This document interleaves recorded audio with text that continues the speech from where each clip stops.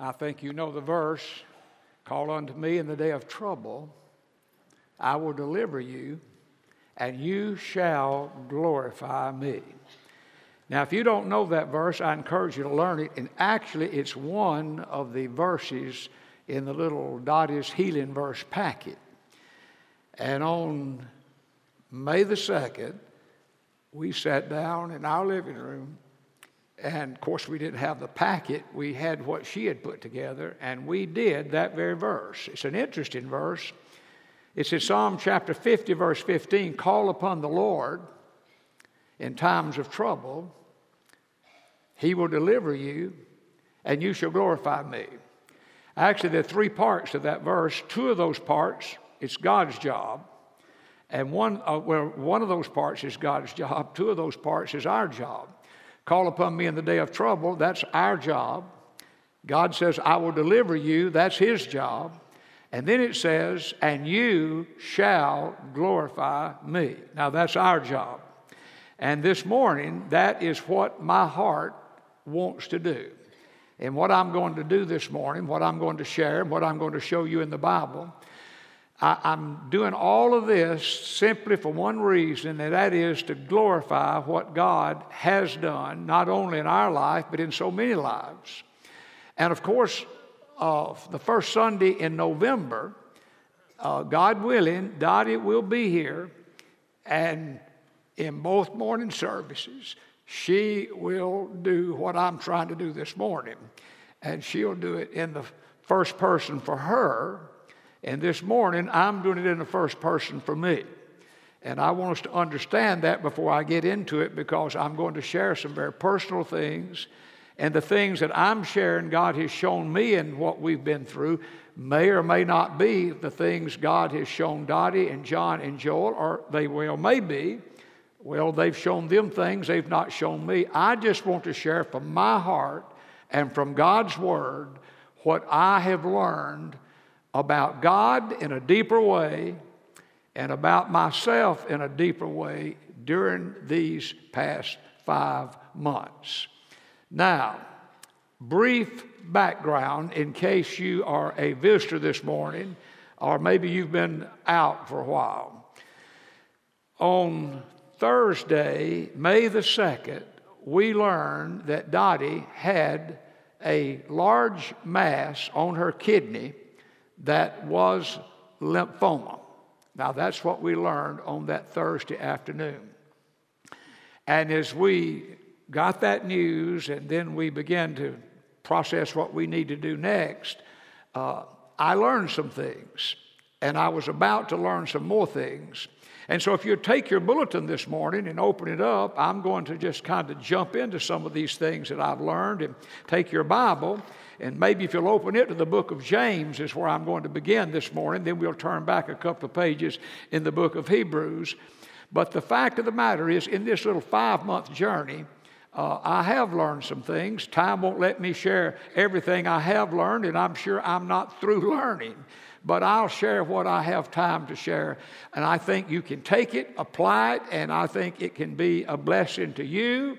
And I think, in fact, I know it can glorify God. One of the things that I have learned, and I wish you'd jot this down very quickly, I've learned that in a new way, things can come into your life that you had not expected. John just shared one in the prayer request for little Jake. I mean, little Jake was just playing, having a great time with some grandparents, and then shortly thereafter, this problem develops, and certainly the family had not anticipated that. There had been no evidence of anything wrong whatsoever.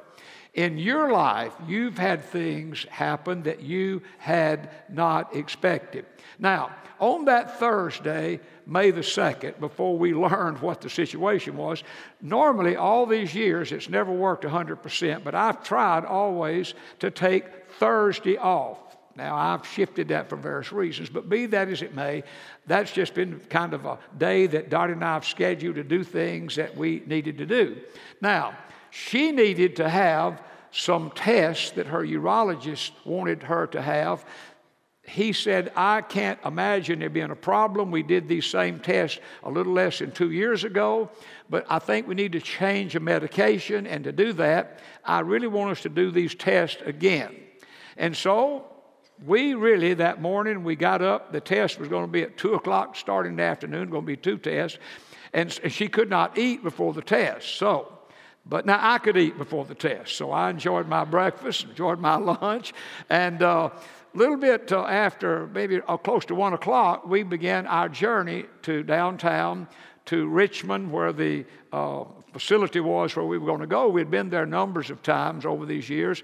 And as we were going down 45 or going toward town, we were talking about things we were going to do after the test. And the big agenda thing was where we would be eating dinner. She said, look, I'm going to be hungry, and we need to talk about where we're going to eat after these tests are over. And she named where she wanted to go. Well, I suggested another place that I thought would really be a good place. Now, I must say her place was a little nicer than the place I had suggested. I was trying to push for my favorite hamburger place in Houston. If I told you the name, you'd be very disappointed. I mean, it's an old mom and pop place. It's like it used to be. It's like back when, like where Fonzie used to eat, if you go back to those days. Well, Dottie had this other place. No, it wasn't a 5-star restaurant, but it was and I liked that restaurant, but we kind of couldn't agree on it. Do any of you ever have that problem? Well, Dottie, she's a wise woman. She said, look, I'm the one going through these tests. I feel like I should have a say-so in this. I mean, how do you win against a deal like that? So I ditched the little hamburger joint that I wanted to go. I said, that's fine. And then we began to talk about some other things we were going to do after the test. Well, we get to the place, and you go to one place to have one test, and, you fill out the papers, and she went back. That test was a very brief test. Then she comes back out, and we have to go around to another part of that facility to have test 2. Now, test 2 is a little bit more involved, but again, we had to fill out a little paperwork over there, and it was now getting up close to 4 o'clock in the afternoon. And actually, when we got to that area, there was nobody else in the waiting room. The doctor, I saw him, he kind of waved, but he was going to be her last person that day to do a test. And so I'm in the waiting room. I'd taken some materials along to read because I knew that test took about an hour plus. So I'm out in the waiting room, and she's back there having this test. Well, in about an hour, this nurse comes out and said to me, you need to come back. The doctor needs to talk to you. Well, I knew then things were not what we had thought they'd be, what we had anticipated. And so I gather up my stuff and go back. And when I go into this area where the test actually was done, the only 2 people in the room at this point, the nurse disappeared, was the doctor and Dottie. And they were staring at a screen. And I just sat down on a stool. And nobody said anything for a moment or two. And then the doctor said, I am surprised at what we found here. He said, if you look on the screen, I'll show it to you. There's a large mass on one of her kidneys. I think it is lymphoma, but there'll have to be a biopsy to be certain about that. But we need to get her to a doctor, a lymphoma doctor, and find out about this situation. That's on a Thursday. Well, that's the last thing in the world we had anticipated. And that was there just wasn't much else said at that moment. And I thought about this verse in James. It just came to my mind. I want you to look with me. In James chapter number 4, in verse 13, I'm going to show you in a moment what part came to my mind. But in verse 13, the Bible says, come now, you who say today and tomorrow we will go do such and such in this city and spend a year there and buy and sell and make a profit. And then here's the part that it just came. It's just like I could just see it going across my mind. You do not know what will happen tomorrow. How true that is for everybody. None of us do. We think we do. We have it all planned out. We know things happen, but they happen to other people. But the fact of the matter is, that's not the way it works. And so that little verse came to my mind. And as I pondered that, I thought, well, how true that is. But of course, God knows. Well, let me mention a second thing that I've learned in this little journey that we have been through these past 5 months. This has been a very painful part to me, this part. I've learned a deeper understanding about the chastening of the Lord. And I wish you'd fill this in your bulletin. Because the last thing was on my mind that afternoon, May 2nd, was the chastening of the Lord. But then as we've journeyed through this thing, I've seen how God has used this to teach me, to discipline me, and to show me things that I needed to see, that truthfully some of which I had not seen as I should have. Now, if you'll turn back in your Bible a page or two, probably, you'll be in the book of Hebrews. And if you'll turn to chapter number 12, which is the classic portion of Scripture about the chastening of the Lord. In Hebrews chapter 12, in verse number 5, the writer to Hebrews, he's writing to Jewish believers, those who have left Judaism, they've turned to following Christ, to Christianity, and they're beginning to think about going back to their old ways and old rituals, and he's writing them to encourage them. And in verse 5 he says, have you forgotten the exhortation which speaks to you as to sons? That's actually a question. And he's going to mention to them, he's going to write to them some Old Testament scripture from Proverbs chapter 3 that they would have been very familiar, but probably they had not thought about applying it to their own life. You know, that's so true for most all of us. We know certain scriptures. We hear them read, we read them ourselves, but yet somehow we don't make the next step to apply them to their life. So he's asking them, he said, do you not remember this? It says, do not despise the chastening of the Lord, nor be discouraged when you are rebuked by him. For whom the Lord loves, he chastens and scourges every son whom he receives. If you endure chastening, God deals with you as with sons. For what son is there whom a father does not chasten? But if you are without chastening, of which all have become partakers, then you are illegitimate and not sons. In other words, you're not really believers, what he's saying. Furthermore, as we have bad human fathers who corrected us, and we pay them respect, shall we not much more readily be in subjection to the Father of spirits and live? For they indeed for a few days chastened us as seemed best to them, but God for our profit, that we may be partakers of his holiness. Now verse 11, so important. Now no chastening seems to be joyful for the present, but painful. Nevertheless, afterward it yields the peaceable fruit of righteousness to those who have been trained by it. That is a classic portion of Scripture that I want us to think about in our moments together. Now, this word, chastening, it's a very, very interesting word, and it's a very, very misunderstood word. Paideia is the Greek word, and it is translated into our English Bibles in the English word as chastening, or in other translations as discipline. And either would be a very good translation. The real idea of the word and the understanding of the word, it was used in the day in which it was inspired by God for education and instruction of a child. So the readers, when they saw that word, paideia, they knew what that word meant. It referred to the education process and the instruction process of teaching a child. And of course, we're all children. God is our Heavenly Father. And so, it's this idea, if I had to put it in two words, it's like in enforced learning. When you see the word chastening in this context, or translated discipline, it's the idea of enforced learning. Now, here's something very, very important. We misunderstand many times. It does not mean that God is paying us back for things we've done or things we have not that we should have. That's not it at all.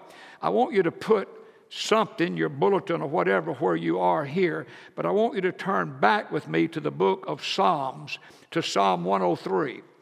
What I'm going to show you is worth your having gotten up this morning and gotten dressed and coming to church. Many people really live a defeated life, for they do not understand this. And then when things happen that are not good things, they begin to think, well, this is, God's paying me back for what I did. God's dealing with me according to my sins.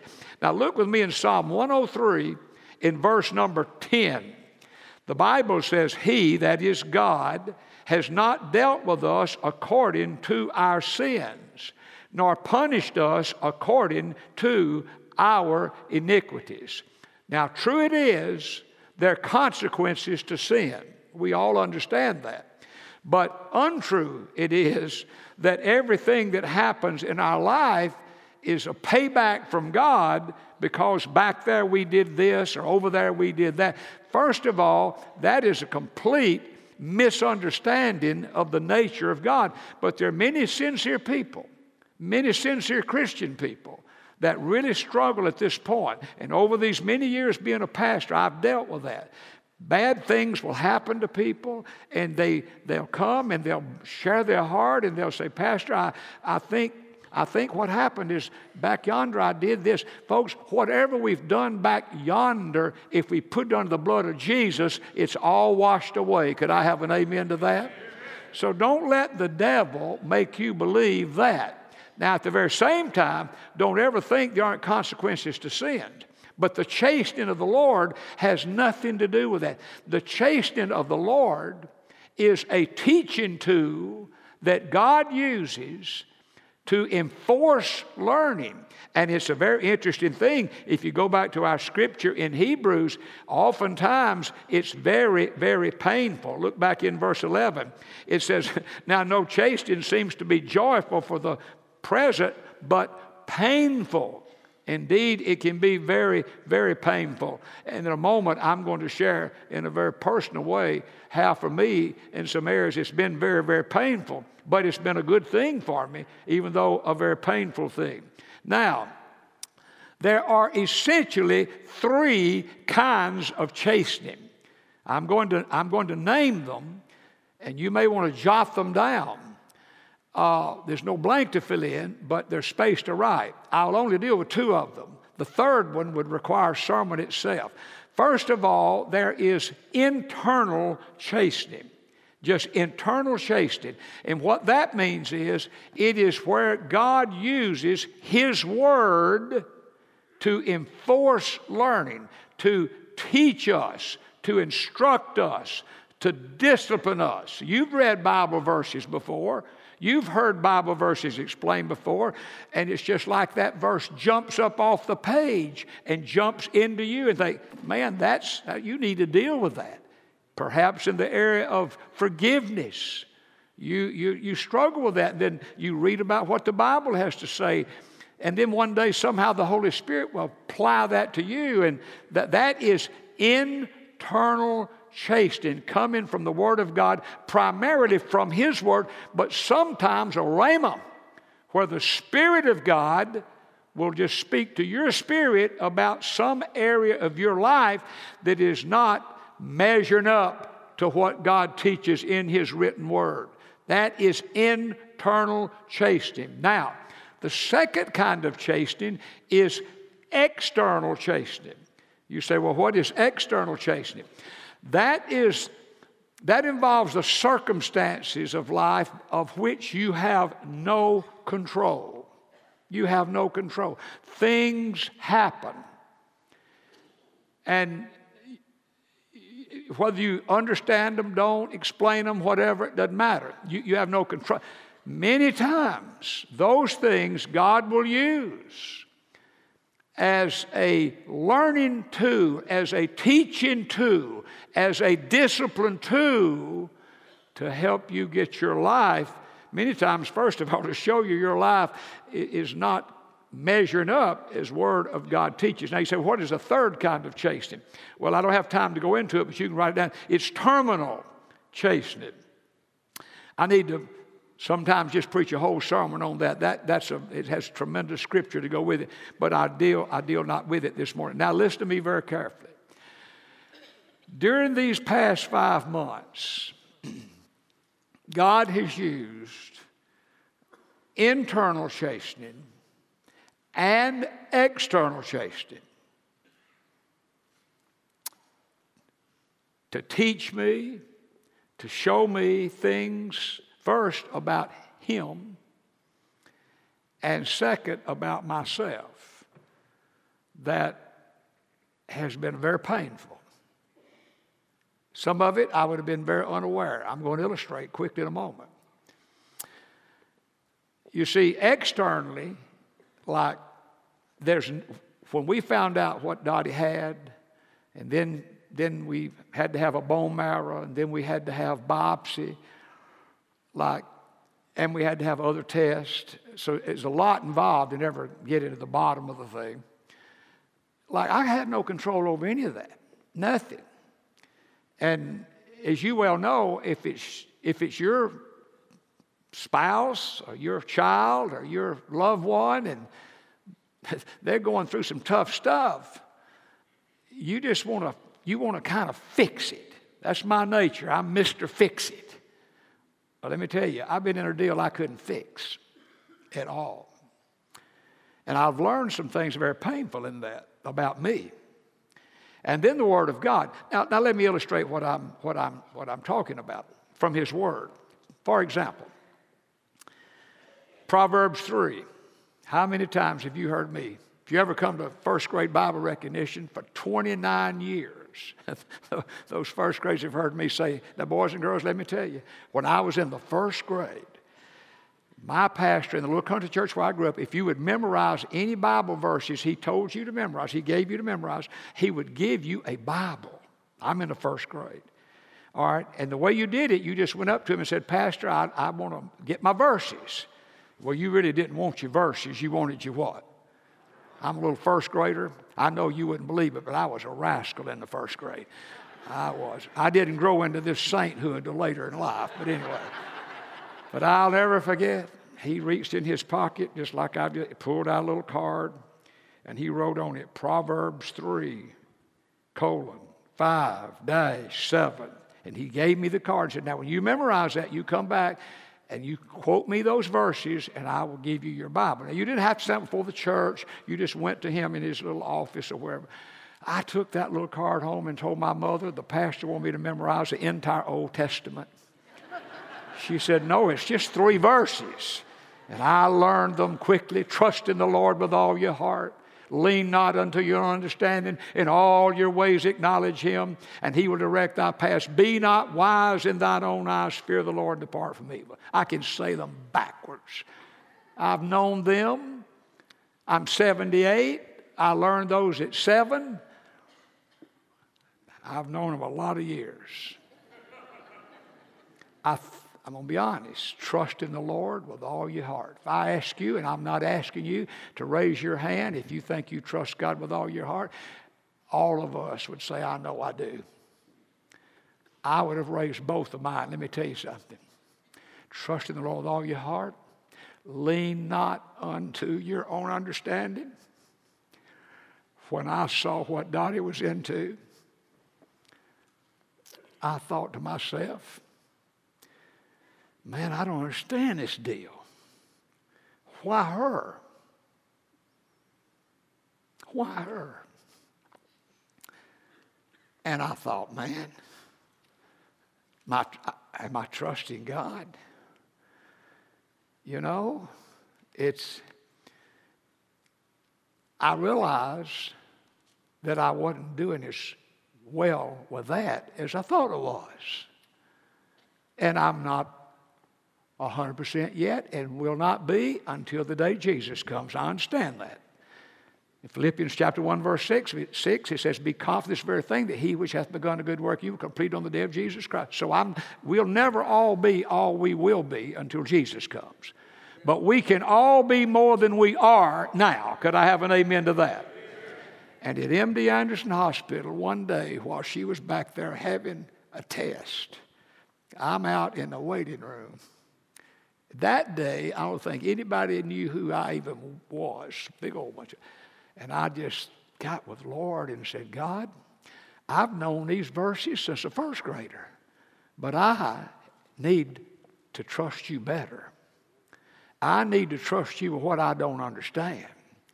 And then verses like Philippians 4:6, be anxious for nothing, but in everything by prayer and petition with thanksgiving, present your request to God, and the peace of God, which transcends all understanding, will guard your hearts and minds in Christ Jesus. Man, I know the verses.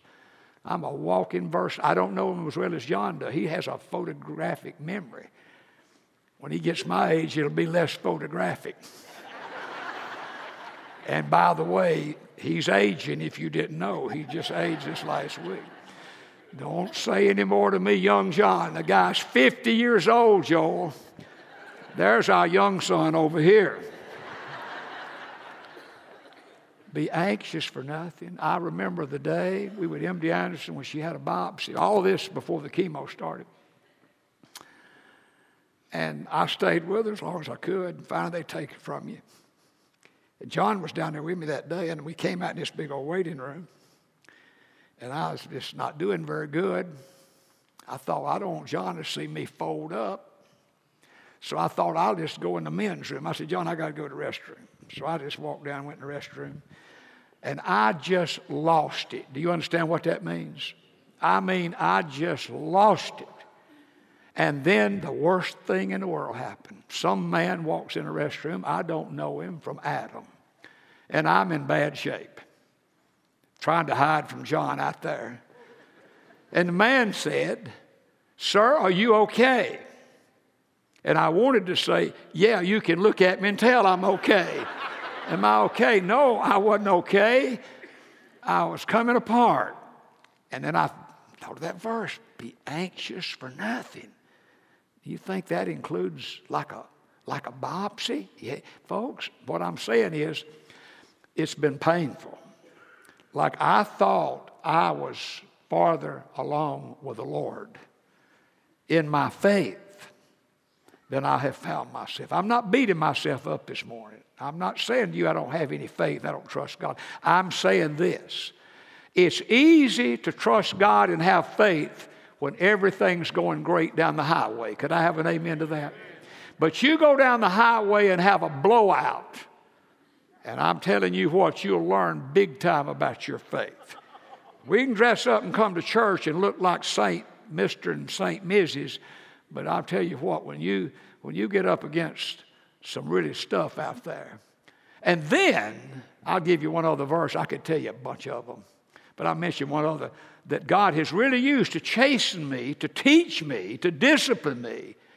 You know, when you're going through things and you don't know what's going to happen, I'll never forget that first Thursday night they had her in the hospital. We're in the hospital. John has left by that time. At 10:35 p.m. in MD Anderson, we're in a hospital room, just me and Dottie's in the room, and they're getting her all hooked up, and the nurse comes in. I wrote it in my little prayer book. 10:35, it's 10:35 p.m., not a.m., 10:35 p.m. And a nurse comes in and said, I need to read you what may well be the side effects of this chemo we're about to give you. And she starts reading this list. And I'm sitting in a chair next to the bed where Dottie is. And then the nurse said, but now don't worry, we have stuff that'll help with all this. And Dottie had to sign a thing. And they turned that chemo on. And we were in that room. I had all kind of thoughts start going through my mind. And then I thought of that verse. It's in 1 Corinthians, I think it's chapter 10, verse 5, that says, take every thought captive to the obedience of Christ. And I thought, I'm making an F at the moment. The devil was putting all kind of thoughts in my mind. You ever have that happen? Y'all may by the end of this sermon just dismiss me and say, you're not even fit to be a preacher. Well, you're right on that. None of us are. But I'm telling you, folks, listen to me. Here's how God disciplined me. God really put me to school on this deal. Through all this stuff she's been through, I've had every kind of thought in the world Satan's put in my mind. And that verse is real. God's used that verse. God says, look, I need to train you. I need to enforce some learning on you, because the only thing you can control in this whole deal is your thoughts. Have you ever thought about that? You can control your thoughts. There's not much else you can control. But when the devil puts these thoughts in your head that are not obedient to what Jesus Christ teaches that we read about in the Bible, then we're not obeying the verse. And so God has used all that to be such a blessing and such a help. And then time, oh my gracious, what does happen to me? At least I'll tell you what it is. It won't go into it much, for I must wrap it up. But another thing that I've really learned so well, I've been taught during this whole thing, I've learned more about the power of prayer. You know, chemo kills lymphoma. Like it just kills it. Its life is gone. The doctor said, here it is. It's dead. Let me tell you something. There's a power to chemo, but I won't tell you what else. There's a power to prayer. There's a power to prayer. We just prayed for that little child. We weren't just going through the motions tonight. We'll pray more. And I'm saying, you know it. We all believe it. But you listen, when you're going through something that's very difficult out there, you feel the power of prayer. And we felt all of your prayers. We felt the prayers of so many beyond here. The power of prayer is absolutely unbelievable. Now, I'll say this on that, move on. The power of God in your life is in direct proportion to your prayer life. So if you just say, you know, I know there's got to be more to this Christian life than what I'm experiencing, I've put my finger on it for you this morning. Your prayer life is in direct proportion to the power of God in your life. Now, let me just fast forward. On May the 8th, we learned this thing on May 2nd. That's Thursday. On May 8th, following Wednesday, we are in the examination room at MD Anderson with Dr. Maria Rodriguez, who's over the entire lymphoma department of MD Anderson. We were blessed to get an appointment with her. We had never met the lady. And we're in the room. I'm in the room. Dottie's sitting up on the examining table. The boys are standing, one over here, and I'm over here in a corner, kind of a chair. And Dr. Rodriguez comes in, introduces himself, goes over all this stuff, shows us the deal, tells us the suggested treatment, said the chemo's the only thing can help you surgically. We can't do surgery. This is it. And then here's what Dr. Rodriguez said. I'm in my chair listening to this. She said, now, I want to be honest with you. You have two strikes against you. Number one, this mass is huge. It's large. It covers your kidney. Strike two, your age. She said, whether or not your heart and your kidneys at your age can handle this chemo is strike two. She said, we're going to give it to you very slowly on account of that. And I'm sitting there thinking, my gracious, I don't know the most in the world, but in baseball, there's just 3 strikes. And this lady just struck out 2 of them. And then a silence came in the room. And I'm over here in this corner, in this chair, in a little bitty room. And my eyes are fixed on Dottie to see how she's dealing with this. And Dr. Rodriguez is standing right in front of her. They're just talking to each other. It's like the rest of us aren't even in the room. And I'm watching the boys a little bit, seeing how they're responding to this. And in a moment or two, Dottie spoke up. And here's what she said. She said, "Can I say something?" And Dr. Rodriguez said, "Sure." She said, "Well, first of all, Dr. Rodriguez, I want to say to you, thank you for seeing me. And I appreciate your knowledge, and I appreciate your medical ability."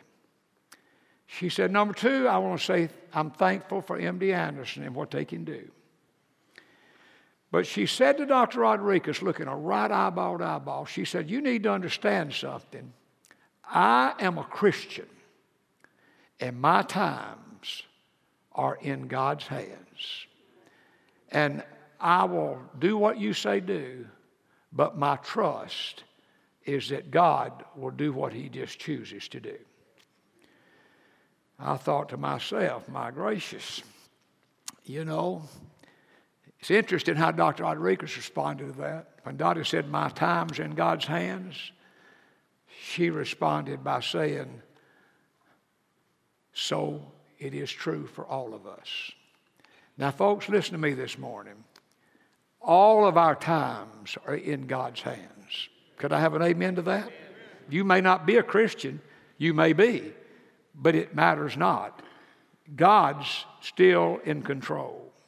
And I believe this morning, in a room this size with this many people, that some are being chastened, disciplined by the Lord. First of all, from His Word, or from a rhema, from His Spirit to your spirit. Some of you this morning, God is speaking to you about your soul. Hear this.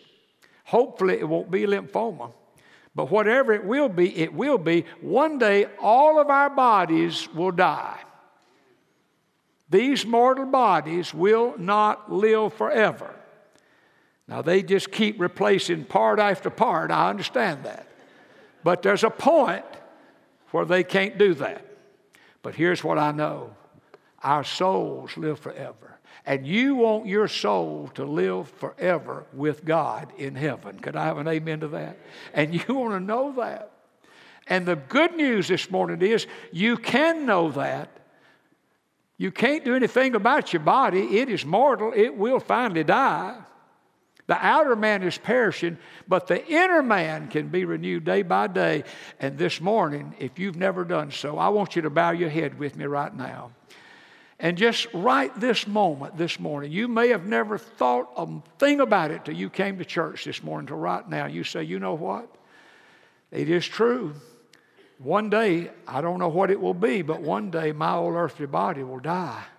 But my soul's coming out of my body, and I want my soul to go to heaven." I'm saying to you this morning, Jesus Christ died on Calvary's cross to pay for your sins so that when you leave your earthly body, you can go to your heavenly home and one day have your new resurrected body.